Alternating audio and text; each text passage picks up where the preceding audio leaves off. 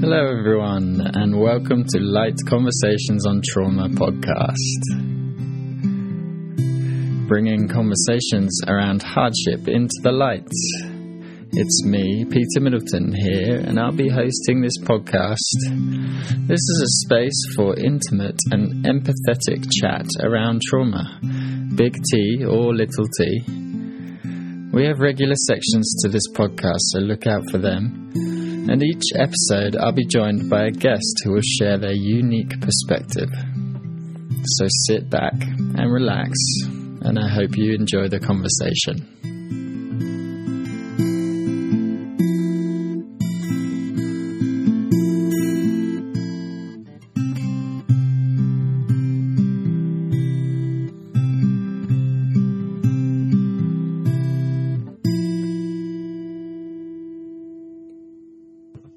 I'm here today with Dave Glazer, and welcome, Dave, to Light Conversations on Trauma.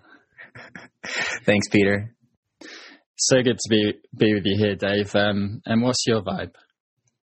Oh, my vibe today is, super vibrant, super energetic, because I've been working through some deep thoughts over the last few days as you and I were catching up, sharing that. We know each other through the Alliance, and I'm in Denver, Colorado. You're over there in the UK, but Zoom makes the world a small place. Yeah, that's true. Super grateful for Zoom right now. I mean, what would we do without Zoom in this time? Man, that's the truth.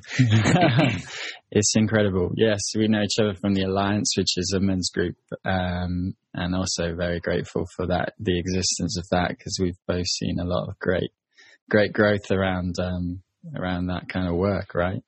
Mm-hmm. So yeah, I'm also feeling super vibrant today. I've been working through a lot of stuff this morning, so this is going to be a great conversation. I can feel it coming. Mm-hmm.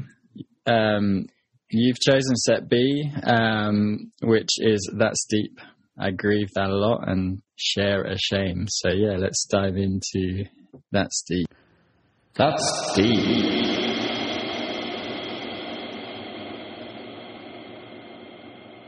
Yeah, man, we could go any which way with that deep.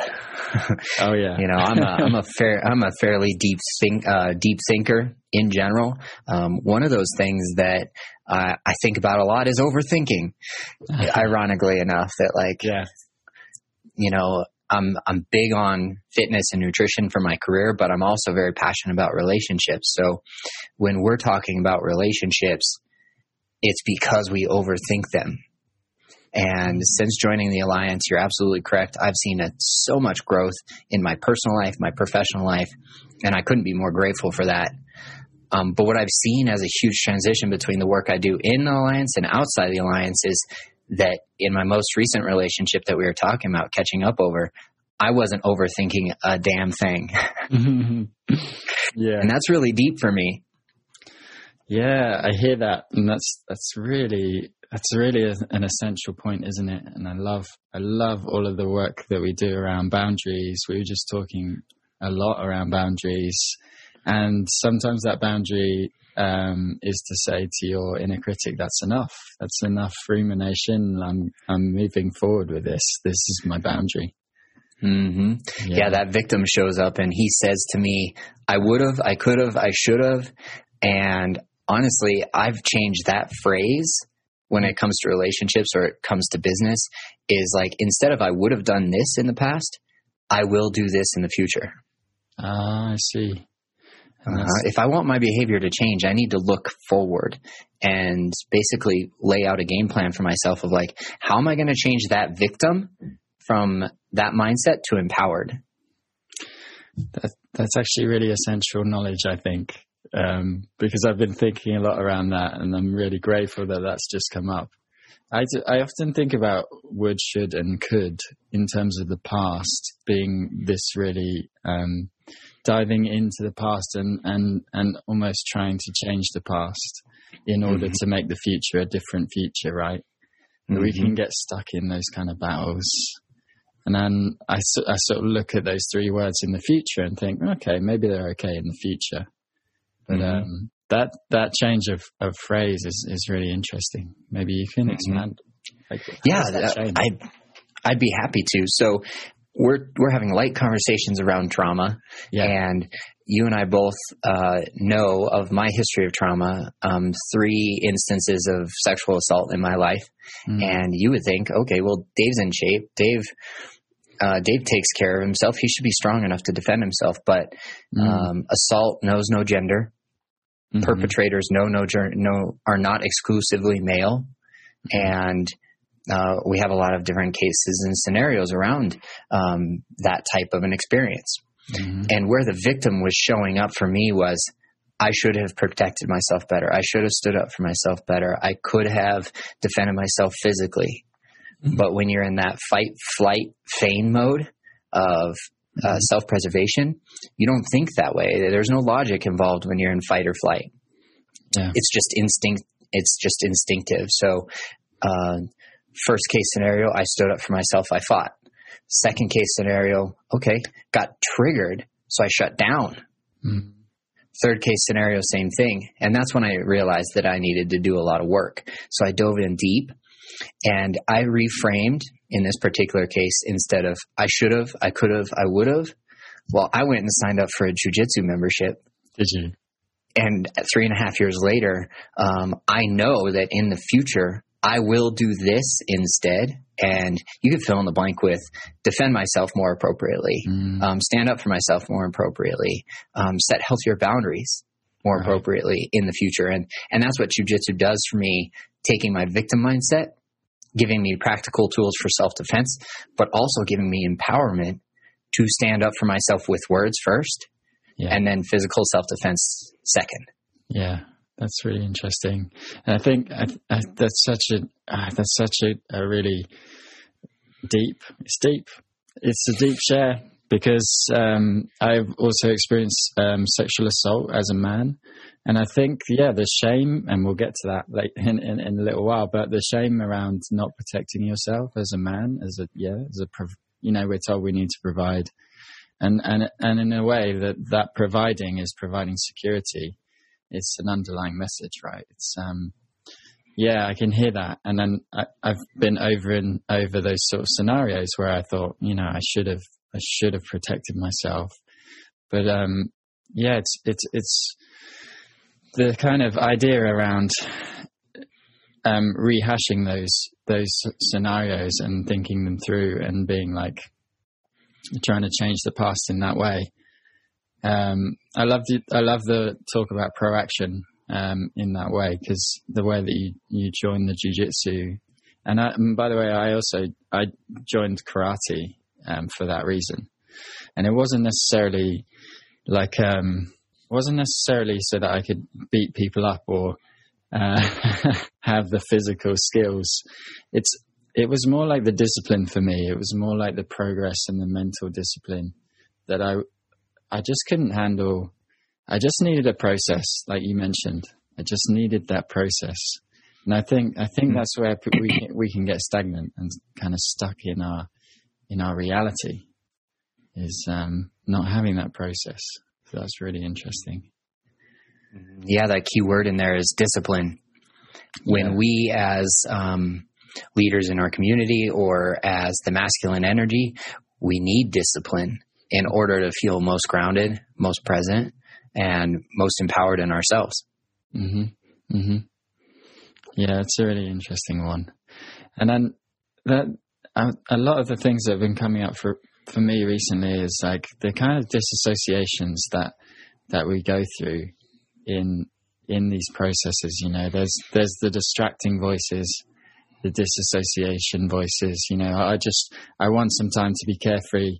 I need a holiday. And in that way, it's kind of like you're still on the road. You're still on the road. You're still in the process. But, in doing those things, you might be distracting yourself. I certainly distract myself in those ways. So that kind of discipline really hits home for me. Because it's about the routes that you can take, right? you either take the distraction route or you take like what you said, leaning in and just sort of really doing that inner work, which is really commendable. Mm-hmm. I couldn't do it alone, that's for sure. Sought out the right counselor, and I sought out, let's see, the Alliance is my third men's group that I've participated in. Okay. The first one wasn't the right fit for me, but I gave it a year. Actually, as I was walking around the park last night, having that conversation on my headphones with the girl that I was telling you about, I'm sitting on a park bench and I hear my name called out. And the men from that original men's group were behind me taking a walk as four guys around City Park. And they recognized my dog first. And then they're like, hey, I recognize that guy. And they call out to me. And I'm like, hey, guys, I'll be with you in a minute. Went back to my conversation. As soon as that conversation ended, as I had anticipated it would, I just needed to share a few things, get them off my chest. Mm-hmm. I joined them for a walk. And we took another lap and a half. And reconnecting with those men was a grounding experience for me because I cannot do this journey alone. Yeah, that's so good that you mentioned that. Obviously, it's the journey through trauma is definitely not an isolation journey. I mean, you have to do it in the support of a community that actually know how to hold space, right? They know and understand. Because safety is paramount. Safety is absolutely paramount. And so, that sounds awesome. And it's kind of fun how you engaged in that for a year and it didn't suit you. And then they sort of popped up into your life when you needed them. Right at that right moment, and I like that phrase of holding space, right? Mm-hmm. Empathy is not an innate skill. No, it's not an innate ability. It's a learned skill. Mm-hmm. And holding space is not something that we're accustomed to doing. We are formed in relationship, we are wounded in relationship, and we are healed in relationship. But that wounding portion of the relationship is what diminishes the ability to create space for another. Yeah. That word wound, for sure, that hit me quite hard, that word. And I think, it's a challenge to not allow those wounds to carry forward, right, into the next relationship. I know that a lot of the men in the Alliance talk about that kind of thing, and it's separating, kind of like trying to separate anyway, old wounds in new scenarios, and whether you can work through them or human relationships, they're messy. They do bring these things up, and we do have to deal with them. Yep. I like choosing the word wound because wounds can be healed. Yeah. Yeah. And through relationship, I was just reading an email from Connor, our host of the Alliance and our men's group leader, and it was about guilt. And when I had the phone conversation with the woman I wanted to be my partner for sure, she labeled it. She's like, I don't know if this phone call was to get some guilt off your chest or what. I see. Because I hear it's all about you, Dave. You're not making room for anybody else in your life. And the point that I was making is I can't speak for you. I can only speak about my truth and my journey over here in the last few days since we've talked. Yeah. But I had two things that I wanted to share with you. And Connor was talking about what relationship do you have with guilt? Yeah. And that's so good. Yeah, he was talking about guilt can provide the framework to become your most authentic self. Right. Yeah. And maybe a tiny bit of it was guilt. And I can own that, absolutely. But I shouldn't be shamed for having guilt whatsoever. No. And guilt is a fascinating thing. It's a very directional emotion, isn't it? It moves us, right? It moves us to do things. So guilt is useful. And I like what you're saying. I mean, that's quite a common thing to be guilt tripped in a way, isn't it?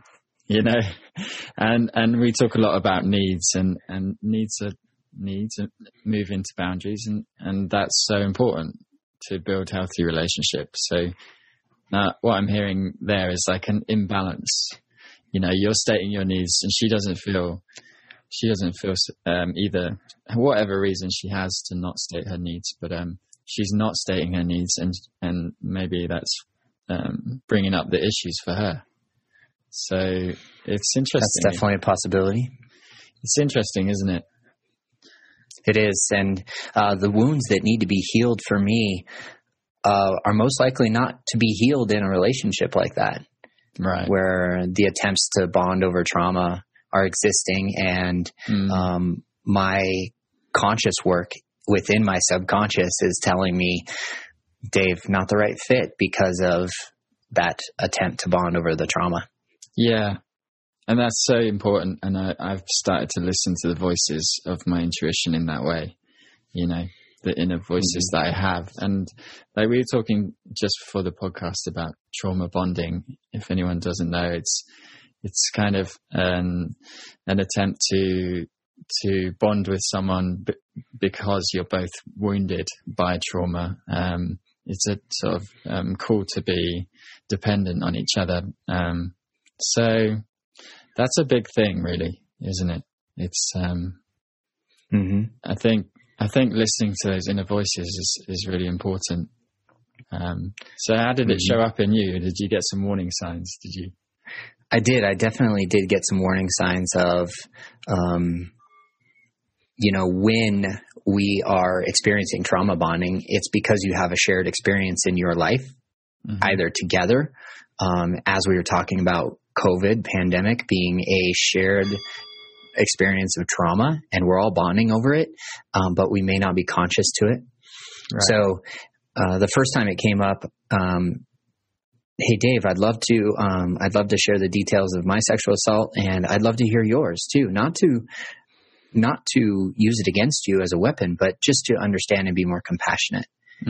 Okay, absolutely. But I'm not ready yet. And I set the healthy boundary the first time that request was made, and she received it well. But over the next few days, just kind of she dribbled in a little bit more of like her details, and that was without my permission. And that was my first clue of, okay, as Brene Brown says, boundaries without, or vulnerability without boundaries is not vulnerability at all. It's manipulation. Yes. And I think that was my first inner voice cluing me into a warning sign. Yeah. And we always get those little warning signs, right? Whether we ignore them or not. It's, they're always there. So that's really interesting. Cool. Well, that's the 15 minutes up there on that. And that was definitely deep. Yeah, it was. Thanks so much for bringing that energy to that section. You bet. I felt called to talk about deep thoughts.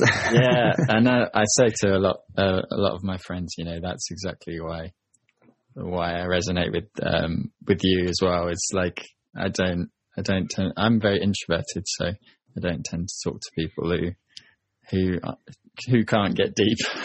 So yeah. So yeah, okay, well, let's move on to the next section, and that's called I Grieve That a Lot.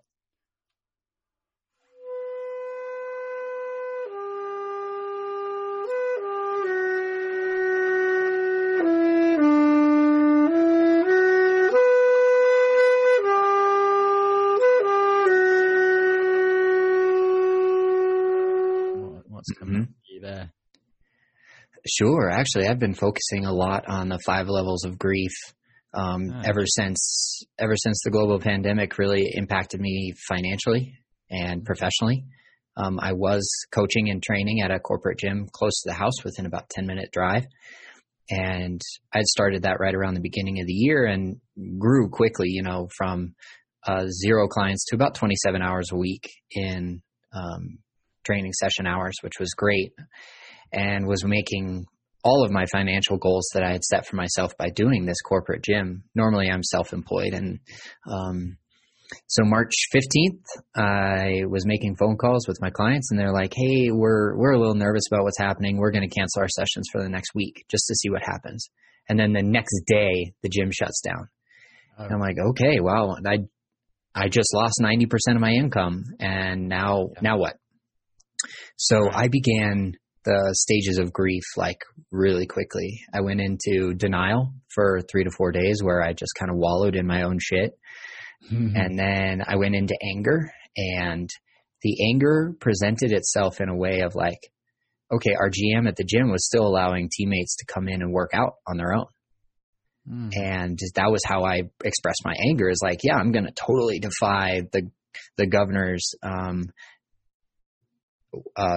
orders to shut gyms down and go in and get my lift on and still post on social media about it. And that was my anger and denial all at the same time. And then when we got bounced out of that gym, I started training my clients in our apartment gym here. And that was me showing up in anger and denial. And then that apartment gym shut down too. And then I got really angry because how dare they take that away from me in my home, you know? Okay. So those are the first 2 stages of grief.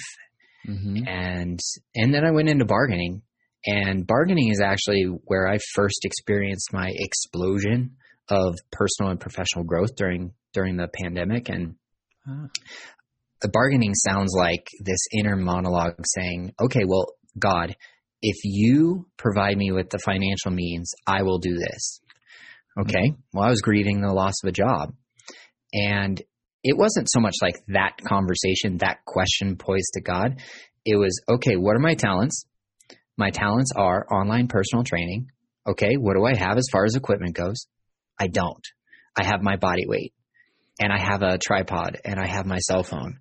Mm-hmm. And so I just basically knew that to maintain my own mental health and my own well-being during this crazy wild time where I just lost my job is, okay, I'll continue to exercise.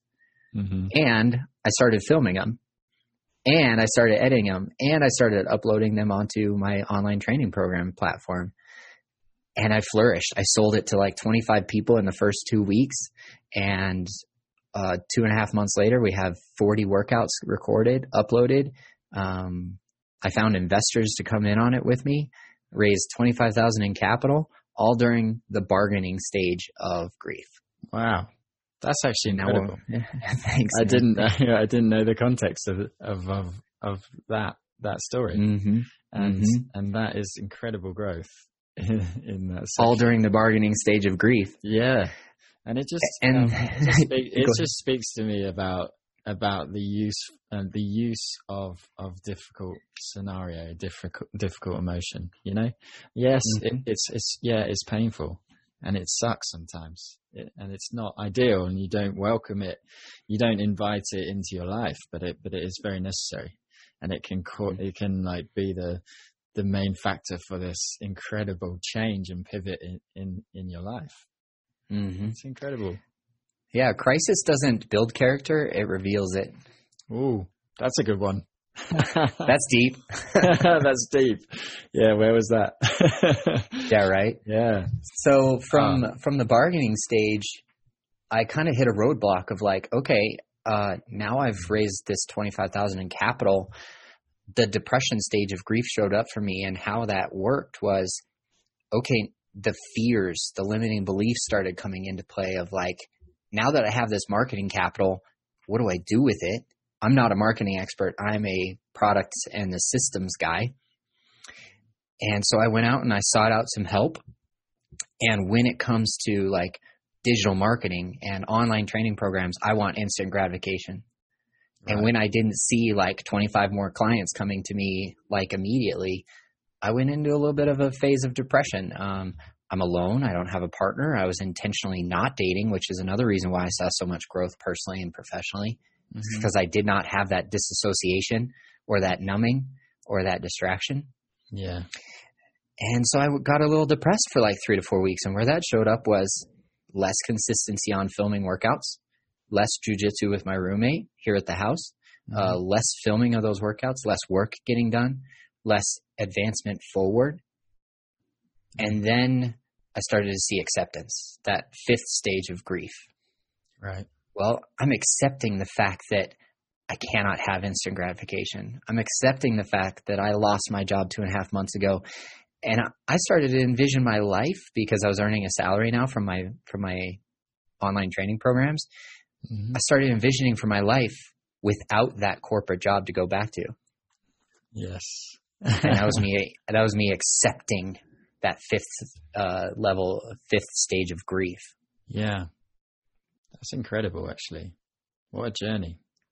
And I love that example, Dave, because I also lost my job in the lockdown or shelter in place in the UK. I previously mixed live concerts, and obviously they stopped completely. So I can resonate with the absolute and complete disappearance of my livelihood. And that was a big shock, and it sent me also into grief as well. But then, what comes out of that is really the scarcity is the issue, isn't it? You're worried that you're not going to survive, basically. And once you can get that back up in any way you can, because let's face it, we're incredibly resourceful. In fact, human beings have survived and thrived because we are adaptable. We have that. That's one of our biggest strong points, So it's really cool that you can. So how do you envisage? So your corporate job is gone.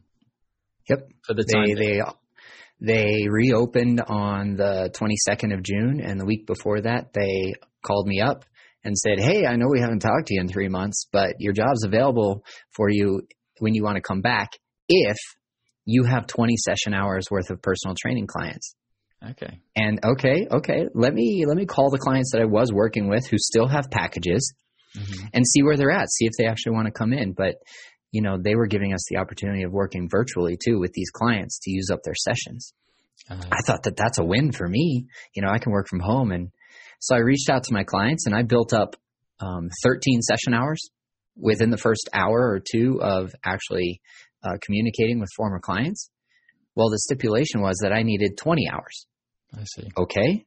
All right. So I asked the GM for 1 to 2 hours worth of access to this customer relationship management system, the CRM, so that I could find the other 5 or 6 hours, worth of work to come back and to be paid by the corporate facility again. And I made that request, never heard back from him. Ah, I see. And that was the last straw. Is like, you know what? You're going to offer me front desk position so I can get some hours and actually use the CRM and make calls during my front desk shift. Well, the hours you asked me to work were unacceptable in my calendar. And then, okay, well, you're going to offer me a sales position as well? Okay, those hours are like 1:30 p.m. to 9 p.m. on a Saturday and a Sunday. Mm-hmm. That's a big no from me. Thanks. Yeah. So that's how I envision my life, That's cool. I think it's quite common for companies to, in this time especially, to be placing those kind of expectations, and they're quite high expectations, aren't they? And I do see them coming from that anxiety kind of scarcity mindset, And if I shared that mindset, if I was afraid of where my next paycheck was going to come from because I might get evicted, then yeah, I would accept what they gave me. But I didn't have that scarcity mindset that you were talking about. I have one of abundance over here. And even if my marketing program isn't going great, okay, well, I still have some capital. So why don't I start my own Google ads, because my marketing team is working on Facebook right now. Just because they're working over there doesn't mean I can't do my own thing over here on Google. Awesome. Yeah, resourceful. Adaptable. Adaptable, yeah. Excellent. It's being flexible and actually having lateral thinking, I think. I was talking to someone just yesterday about linear mindsets, and I think you get kind of stuck in that progress mindset. In a linear, if it's a linear path that you're looking for, it can get kind of, it's you can put a lot of pressure on yourself in that way. Like you thought laterally about this thing, and you pivoted, and you were flexible, and it's good to hear.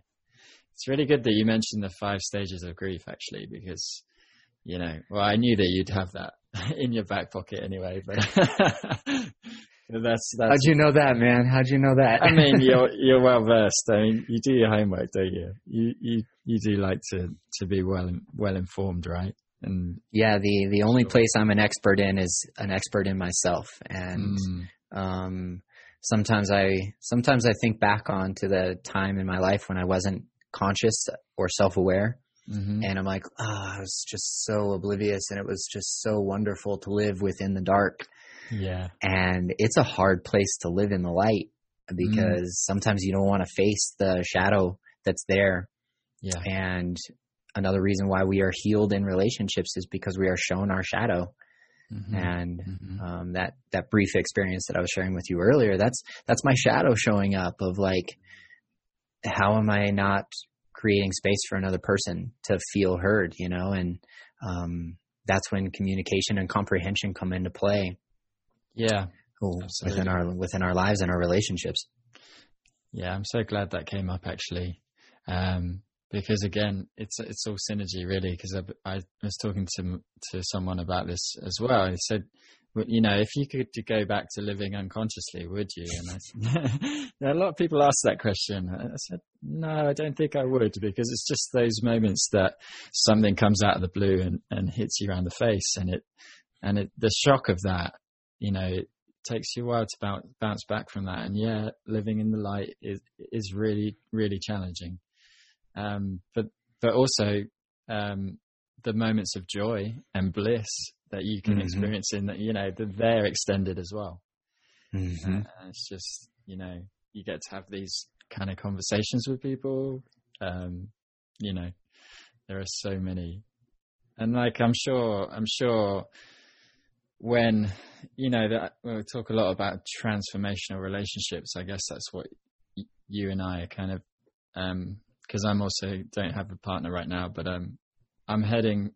That's my goal, basically, having that kind of conscious connection with somebody. And if you have those conversations, then you build. That's what you build. And I think the hardest thing, really, for me is actually realizing that somebody that you'd kind of expected or envisioned would be in your life isn't quite there, or doesn't see the same energy or kind of as you do. So, you know, obviously within reason, because everybody's different, but that can be a big challenge. Yeah, if somebody's listening and they're kind of wondering what that feels like, this transformational relationship feels like. I went through one last fall, which is something that you and I discussed when we first met. That's the relationship I was getting over because it was so transformational for me. And what it feels like in the moment is you say to yourself this little moment of awareness of like, oh, my partner just doesn't get it. Yeah. And that's what it feels like to have consciousness for yourself and then understand that maybe your partner is not on that same level of consciousness too. Like they just don't get it, or they're not in their sacred masculine or feminine. You know, that's also what that feels like energetically speaking, is when you have one sacred and one toxic and they're bouncing across, or two toxic, or the person in that case. The relationship last fall, why it was so transformational for me, is because I was sliding from my sacred to my toxic masculine back and forth, just in response to another person who was doing the same thing. Right. Sliding back and forth between toxic and sacred feminine. Yeah. Yeah. That can be a real ride. I've definitely been in that space. Yeah. Nice. Thanks. Yeah, you bet, man. These are so good. I kind of want to have like multiple versions of these conversations over. I'm sure we'll revisit these. Yeah, man. I'll invite me back anytime. It's a hell of a yes from me. Great. Is it a full body yes? It's a full body yes, brother. Nice. Great. So the last one here is share a shame. I always felt this, but I never felt like I could tell anyone. Share a shame.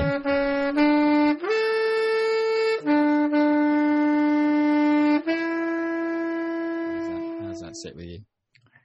Yeah. Shame is a big deal for me, coming from sexual assault by a male perpetrator and 2 sexual assaults by female perpetrators. Mm-hmm. There's a lot of shame there. But that's something that I specifically worked on in that 20 months of counseling that I chose to do when the repressed memories of the second event came back to me 10 years later. Oh, yeah. And that was one of those 2x4s to the face where the universe is like, you need some work. Yeah. And I'm like, okay, I'm open to it. I'm completely willing. I am putty in your hands, God. Form me, transform me, and shape me to be a better man. Mm-hmm. And one thing that I learned from joining the Alliance early on that I committed to personally was understanding what codependency felt like. Mm-hmm. And what we've learned from No More Mr. Nice Guy and Dr. Glover and Connor all in one is that nice guys carry that toxic shame. Mm-hmm.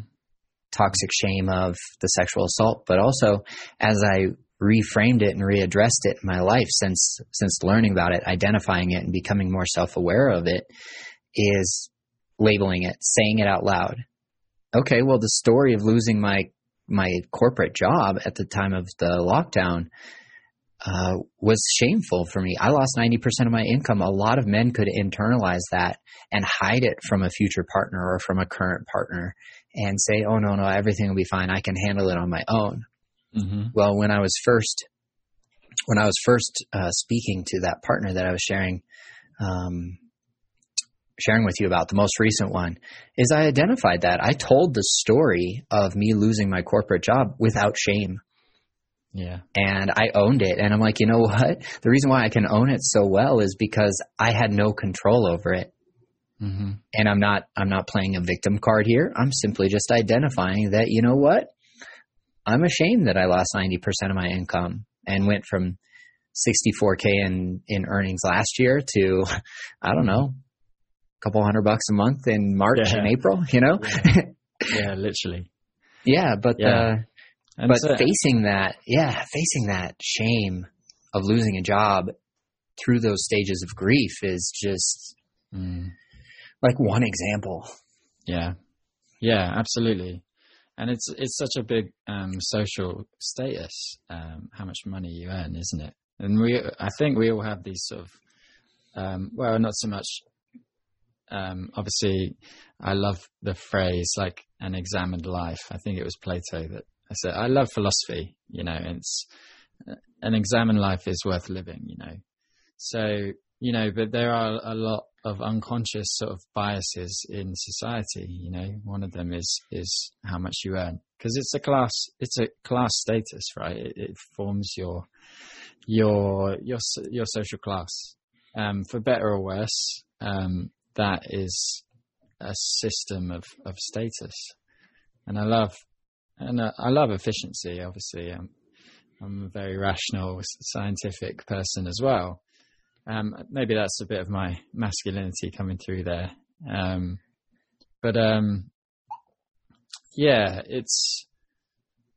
think what Brené Brown says around shame is that, the way out of shame is empathy, because shame is fear of the disconnection of social status, being abandoned or isolated. So it is a huge thing, isn't it? Mm-hmm. Where is it that you feel shame in your body? Oh, that's a good question. I'm a huge fan of the Enneagram as a personality assessment tool. Okay. And my personality type is known as the Challenger. Oh. And we are a gut-centered personality type. Great. So I always feel my guilt and my shame and my emotions in my gut. Okay. That's interesting. Yeah, that's really cool. I feel my shame always on my forehead, actually. Really? Yeah, it's really heavy feeling on my forehead. It's almost like my brow is kind of sliding down over my eyes. I'm like, oh, I'm feeling shame because of that reason. That's where it comes to me. Heavy eyelids, basically. Mm-hmm. So that's really interesting. Yeah, we could go a little deeper into that if you'd like. Yeah, absolutely. Like a visualization of, it's a heavy feeling on my forehead as if I'm facing it with all of my energy. Mm-hmm. So imagine like your forehead placed against the wall, and you slowly walk your feet back away from the wall, but your body is still rigid as a plank. Mm-hmm. And I can envision that that's how the pressure feels on your forehead. That's how much weight you're carrying there. That's absolutely right. Yeah, but the positive outlook is you're still facing it. Mm-hmm. In the analogy. That's true. And I think, like what you mentioned with the sexual assaults. I mean, I was sexually assaulted by a man when I was 11 years old, I think.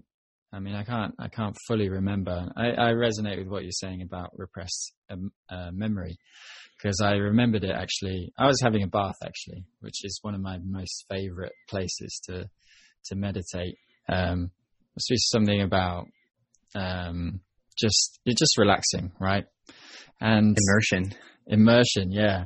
Yes. And like the wet air, I think there's something about it. It's almost like the opposite of cold showers. You know, you get really super hot and it opens you up. So yeah, that kind of memory just hit me fully in the face at that time. But over time, that was 4 years ago. So over time, that sort of understanding of where shame sits for me has developed 100%. It's developed. And just today, this morning, actually, I checked my bank account, which maybe wasn't a great idea. But I was expecting a payment from the government, which I've been getting through my company as one of the schemes, and it wasn't there for June. So I immediately felt that kind of weight on my forehead, and I thought, I'm feeling shame. Like, I went through a huge conversation around money with myself this morning while I was on the phone to my bank, which took 3 hours, and I still didn't get through. So I had tons of time. Yeah, it's super challenging over here to get through to the bank at the moment. I had tons of time. So I had a conversation with myself around the shame and what my voice is around money. And it's big. I think it's big. And I think money is one of the biggest areas of shame. Would you say so? Sure. Yeah, absolutely. Especially for us men, because we identify so much of our success and failures through our careers and through our ability to produce and earn. That's definitely more of a conscious, ingrained behavior from generations. Say, like ever since the industrialization of our society. You know. Yeah. I wanted to ask you a question of like, why do you carry the shame of the government not paying you? Yeah, exactly. It's out of your control, you know? Yeah. That was that dislocation for me. I was like, hang on a second. I'm feeling shame right now. And it's because I haven't received the payment that I needed to receive. Now, a big shame point for me is not being enough and not having a voice to be like, hey, I've got some needs over here, sort of thing. Yeah. So I guess my first reaction was anger, or sort of like this panic. I'm like, how am I going to survive? And then the shame came in when I was like, well, I need to do something about this. I need to tell somebody. Yeah. But my go-to is like staying small. So people around me won't, you know, the voices that I have, what I tell myself is that I'll fit in more, and I'll be more comfortable if I stay small, basically. Yeah, I love that we've talked both about guilt and shame within this conversation, as well as Brené Brown, because she identifies the difference between guilt and shame of, well, shame is I'm a bad person because I feel this or because I did that. Well, guilt is I feel bad. I'm not identifying my worth off of my behavior. That's how children learn the difference between guilt and shame. And oftentimes parents are rearing their children with shame instead of guilt. Yeah. And I resonate with that because I applied for unemployment right when the gym shut down, and the gym promised not to deny any of us. Yeah. Well, that wasn't the case. They never reported my income from the first few months of this year to the government. And you know what? I got very mad, but there's very little that I can do about that because of just the way that the system is set up. Yeah.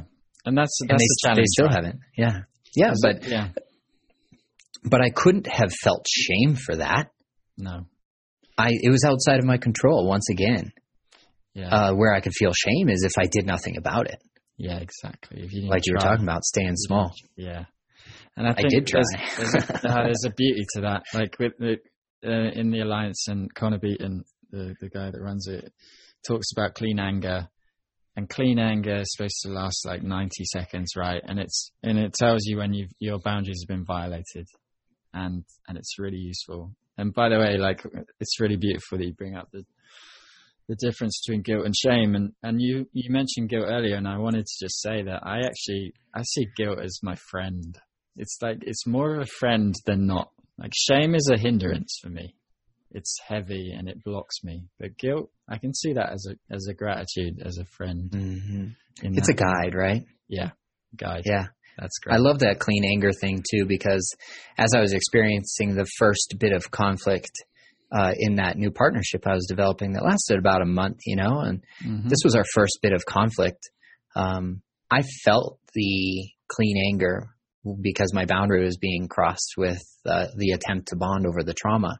Mm-hmm. And my choice was to say, in response to a question of like, I'm not sure the answer to that question. Yeah, and I went outside and I kept on task of cooking the steaks that I was taking ownership over for the dinner that we were preparing. And I went outside for that. It took 20 minutes to cook the steaks and the veggie kebabs, Mm-hmm. And I came back in and I felt no anger. As soon as I walked outside, it was just gone because I set a new boundary for myself of like, okay, I resist the temptation to trauma bond in this moment. I couldn't identify it as that at the time, but I went outside and I asked myself a few questions of like, is there any truth to what she just said? Wow. And the answer was no. And so I came back in and I restarted the conversation of like, can we pick up where we left off? And that's where the gut-centered anger or the head-centered anger came from her. I see. And I still felt heart-centered anger. Okay, my boundary is crossed. If you want to leave, go ahead, go take a walk. I think that's a great thing. Yeah. And there's still anger being projected my way, but I still feel the clean anger of it comes and it goes quickly. Yeah, yeah. That's amazing. And I think anger's it's hard. And by the way, I'm really sorry to hear that you experienced that with your new partnership, But anger is definitely a tool. I mean, like, aggression is not okay, is it? I mean, no, assertiveness is though. Yeah, I think that's what. And that kind of discernment that you're speaking to is incredible. Like, and removing yourself from the situation. Saying, hey, I need space to work this out.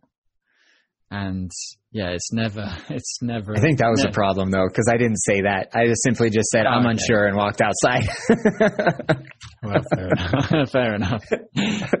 We can't, I suppose. Because I'm a doer.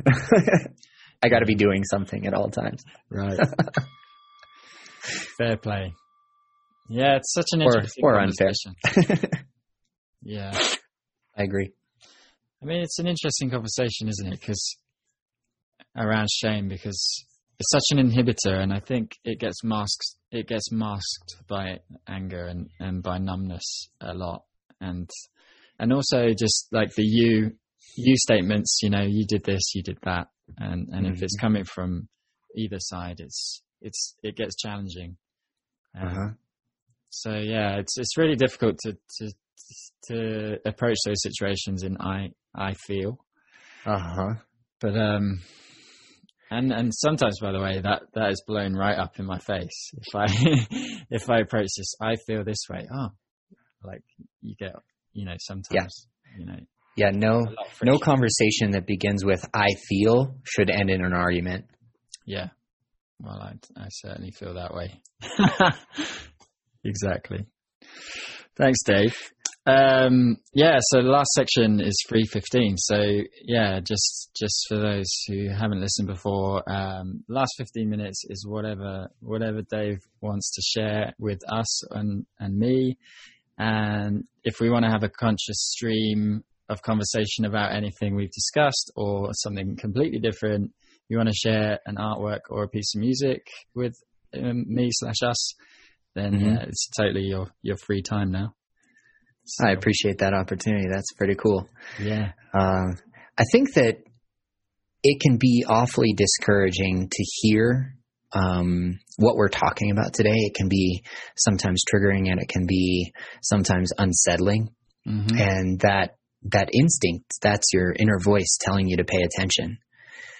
And why I say that it can be a little frustrating is that it sounds so hopeless. Like, people who may be listening are not in the same place that you and I are, and that's okay. Mm-hmm. But what I want to assure everybody of is that there's hope.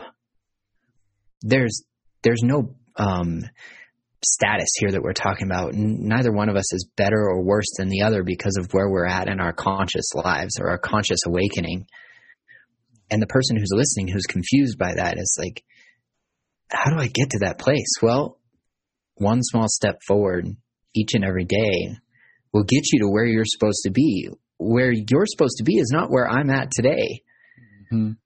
And where I'm supposed to be tomorrow is not where Peter is today. Yeah. But that's the beauty of it, is because we're all on our own journeys, but we don't have to do it alone. Yeah.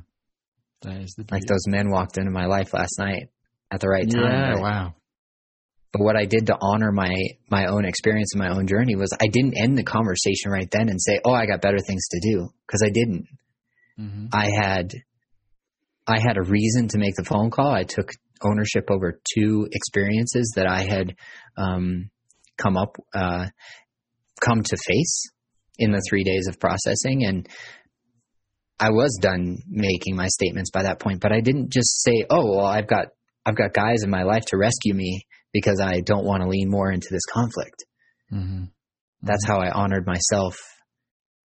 And then 15 minutes later, I caught up to him and we still took a walk, and yeah, they were with me on that journey, but it wasn't their journey to bear. Yeah.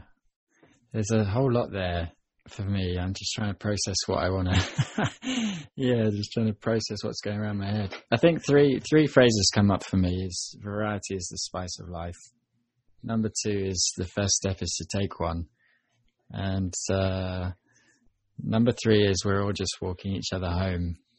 Mm-hmm. And that one's by Ram Dass. But I generally tend to surround myself with quotes from these amazing, soulful people that have existed in history, like Mahatma Gandhi and Nelson Mandela and Ram Dass. Just because if you can be open to that possibility, then often it will come true. Like, you were having a conversation and you saw these group of guys that you'd connected with previously, and you didn't let that overtake either your conversation or the possibility of connecting with those guys. So in the end, you had both. And that's the beauty I see in life, for sure. So that's really incredible. And I do agree. I do agree with seeing reality as it is. As, like, obviously I'm on my journey. You're on your journey, Dave.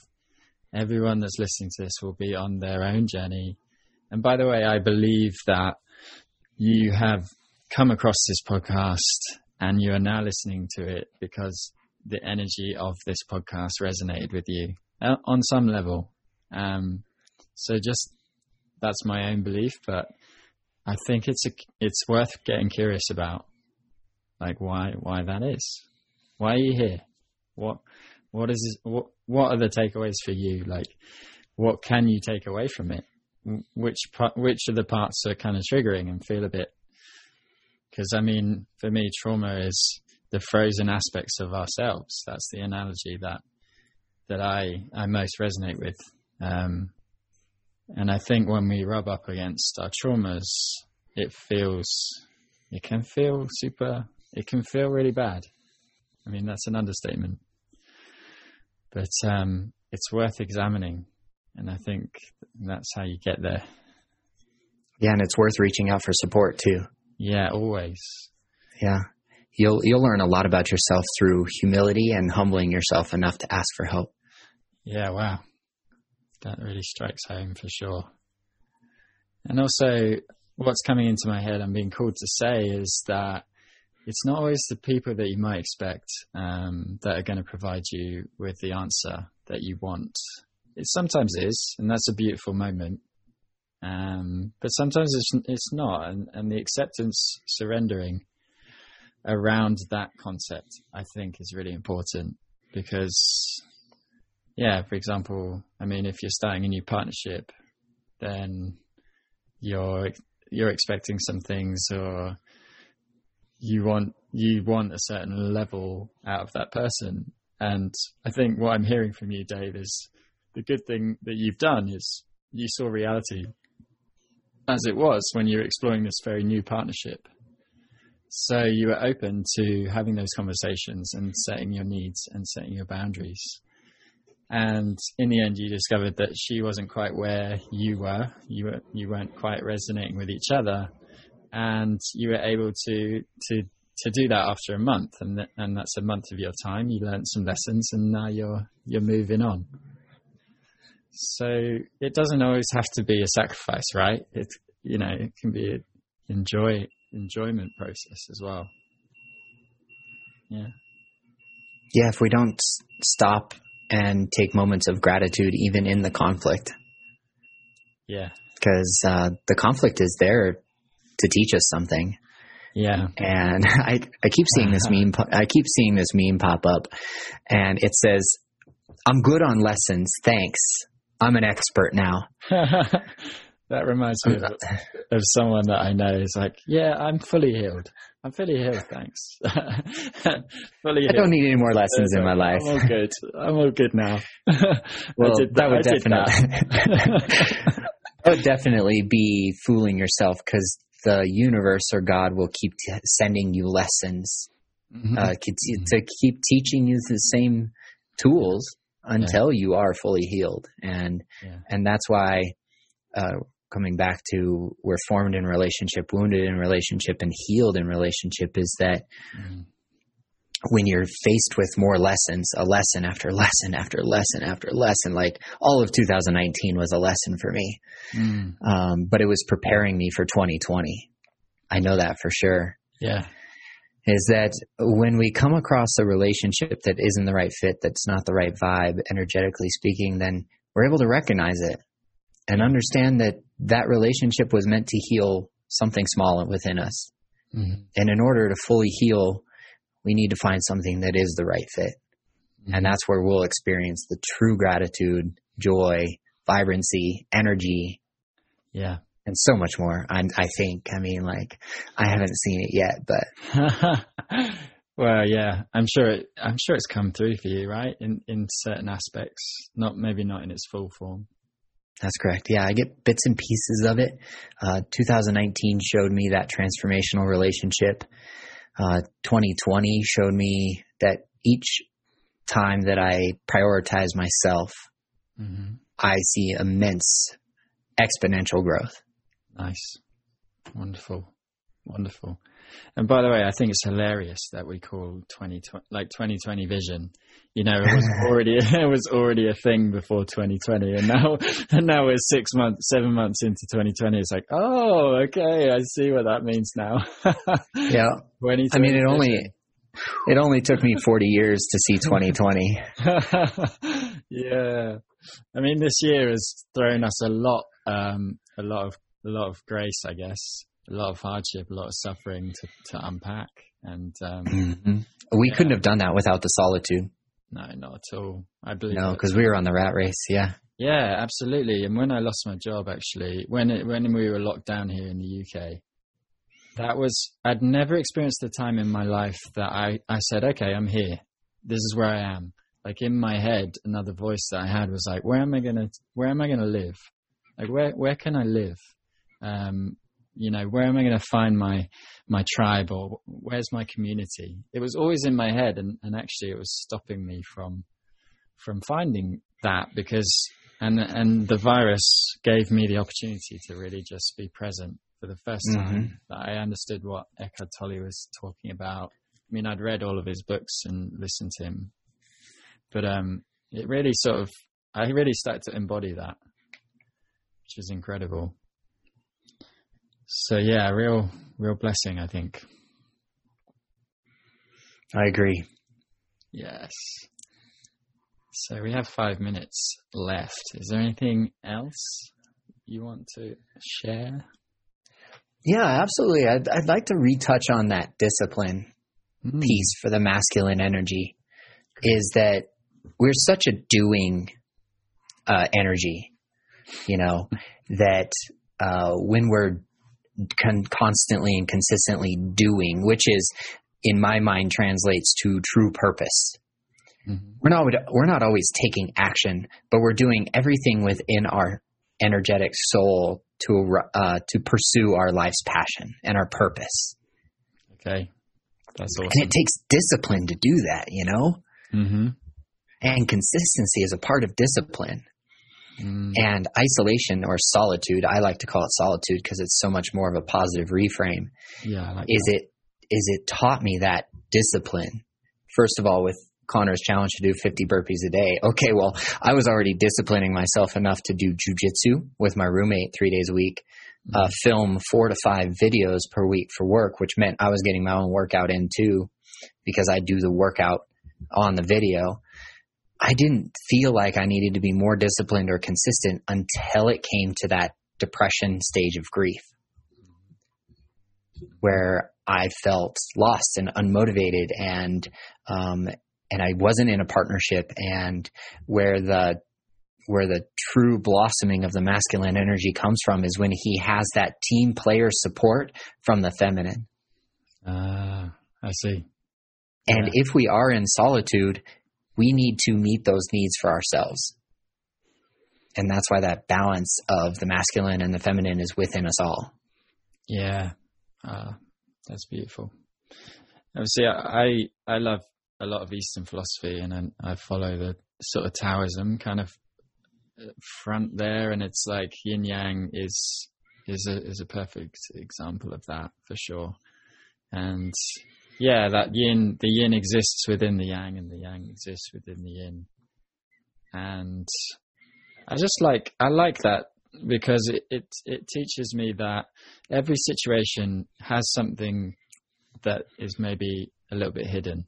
There's another angle to everything, for me, and find that discipline. I also wanted to say there's the difference between like egocentric and ecocentric, balancing yourself within yourself and also within your environment. I think both of them are really important. Mm-hmm. So I like what you're saying. It hits home. Yeah, I appreciate that. And appreciate you giving me the space and hosting me here today, because, when we chat, we have no idea where things are going to go. And that big piece of that consciousness for me was letting go of the outcome, control of the outcome. And Preston smiles when we joined that large group call for the anti-racism conversation. He said, balance is a clever word for control. Yeah. And I like to reframe it in a way of flow. Okay, well, we're going to flow from yin to yang. We're going to flow from eco to ego. And I do like that, because if we're staying in our masculine energy, we are always present in our ecocentric vision. Yeah. Where am I in my place in my world, this world? Yeah. And that's why I love the rise of the feminine and feminine energy in general, because it's really life force energy. it's that wider creative birthing. You know, it's just so rich and abundant. And I think, you've got it. That's really interesting. And by the way, it's my absolute pleasure to host you today and for us to hold space for each other. I think that both of us can have that relationship with uncertainty where we don't have to know where this is going. And we had very little chats beforehand. We were just saying, I'm really excited to have this conversation with you. Yeah, so I'm really excited. I knew it was going to be so valuable because me too. Yeah. So thanks for tuning in today and listening to this conversation with myself and Dave Glazer. If you would like to know more about Dave, you can find that at fitlifechampions.com, and I'll put that in the notes as well. And tune in next time where I'll be speaking to Divya Darling from the Intrinsic Brilliance Institute, and we'll be discussing her process and journey through trauma. Take care.